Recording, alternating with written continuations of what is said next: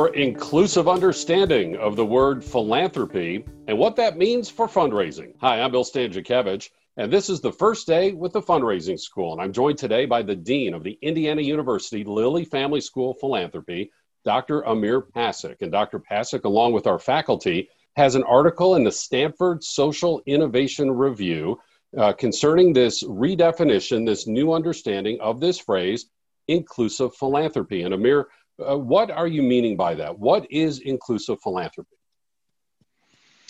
I think it's philanthropy, in short, that seeks to reduce the distance between the helper and the beneficiary in many ways. In today's media and newspapers, we're fortunate to have so much attention on philanthropy, which I think is a wonderful thing, but it is often focused on the philanthropy of the very wealthy and what they are doing. And because most of us, the vast majority of us, do not have access to that kind of wealth, it creates a sense of there's a distance, that the philanthropist is somebody who is in possession of great wealth, sits apart from the rest of us, and creates kind of a sense that philanthropy is the domain of exclusive engagement and people who have exclusive access to vast amounts of money. And so that was a sense that, you needed a lot of money, plus that you were kind of removed from the folks who are in need. And so we wanted to show folks that philanthropy is many things and it can be very inclusive. And we thought that was particularly important and ended up being a really important feature to highlight as we're all going through this global pandemic. And so first, popular attention is often focused just on fundraising and charitable giving, especially amongst the wealthiest citizens. But the article points out that a broader understanding of philanthropy is better understood as generosity and volunteerism across the entire community. Could you amplify on that, please? Sure. As you know, at our school, we believe that everybody, and I think people who study philanthropy realize that it's part of the human condition, and everybody has the capacity to be a philanthropist, to act generously. So we, in the article, explored different ways in which everyday people participate in helping each other and helping those who are in need. And of course, at our school, we take great pride in providing data and providing research. And one of the challenges is some of these behaviors are formal, but many of them are informal. So how do we understand how much of this is happening? That's a great point, Bill, because sometimes we don't know how many people check in on their neighbor to see how they're doing, bring them some food, take them to the doctor.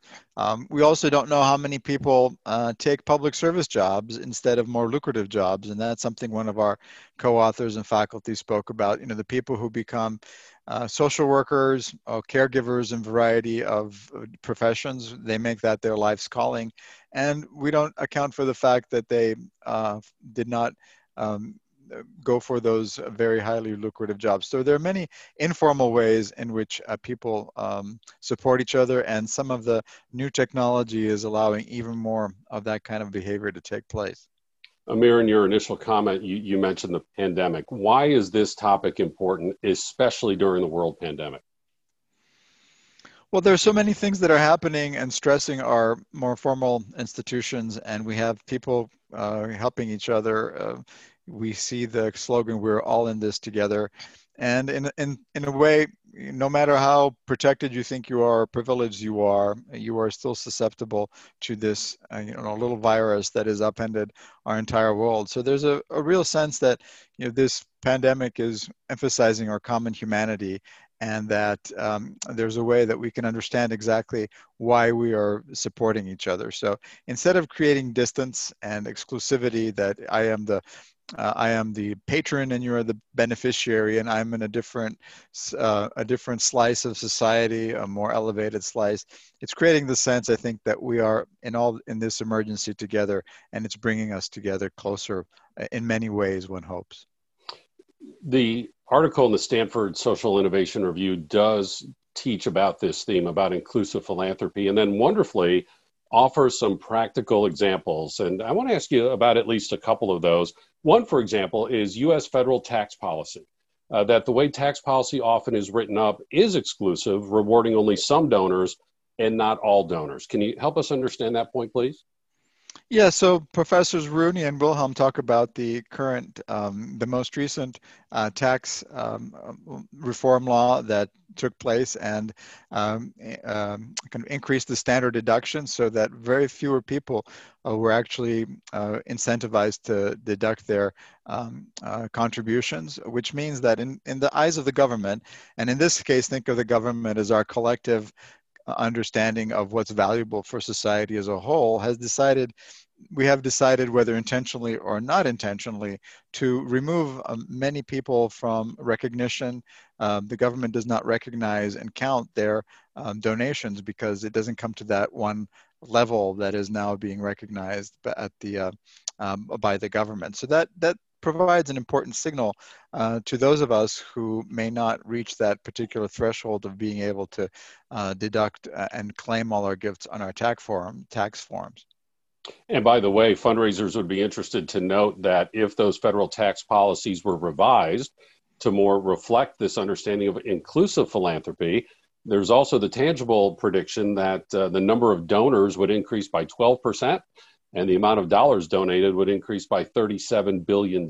So again, it's this concept of inclusive philanthropy that's played out in a practicality, in this case, the federal tax code, that also could be of strong interest to fundraisers. And Amir, another aspect is social media.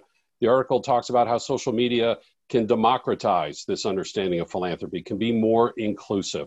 What does that look like?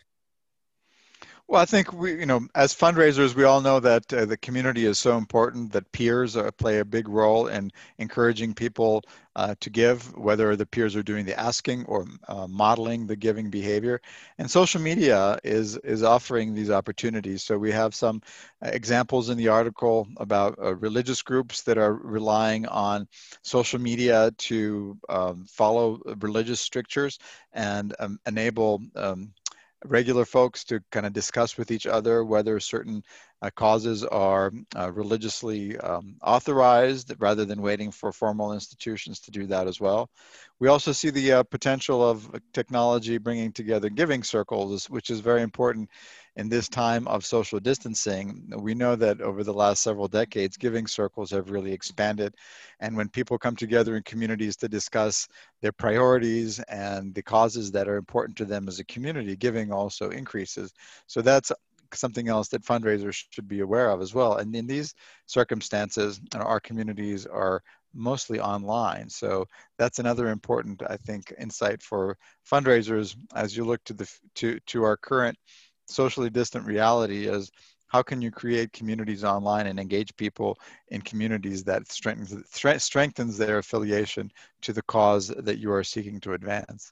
And we've seen that from yesterday's Ice Bucket Challenge to today's Giving Tuesday, and activities and methods that haven't even been created yet, what can happen uniquely to be so inclusive, and not just in terms of the giving of dollars, but in terms of volunteering and advocacy, again, in this broad understanding of inclusive philanthropy. And Amir, I need to ask you as well the international context. You have so much international expertise. Our school takes great pride in serving the entire world related to philanthropic studies and the implementation of philanthropy and best practices.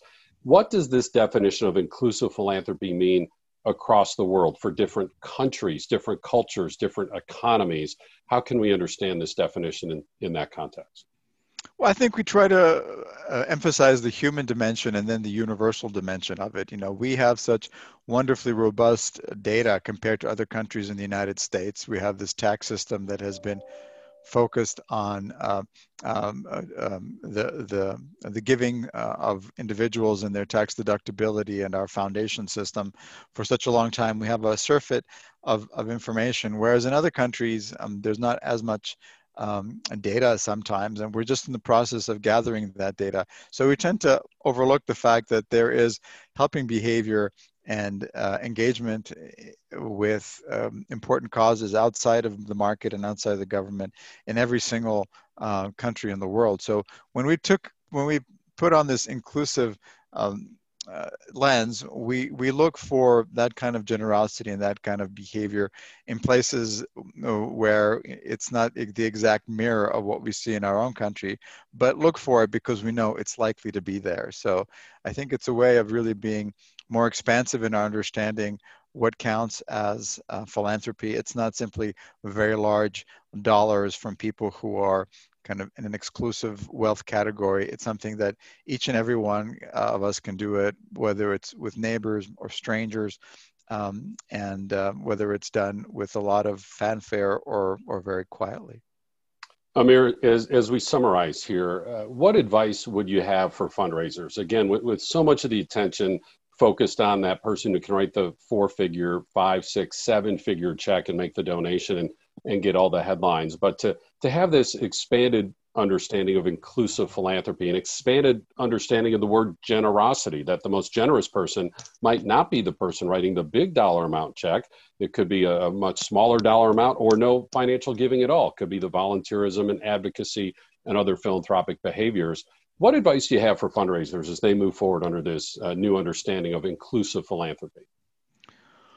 Well, I think what's going on worldwide, and we're becoming much more sensitive to the inequalities and the distances that we have created between ourselves and the enmity that comes from that.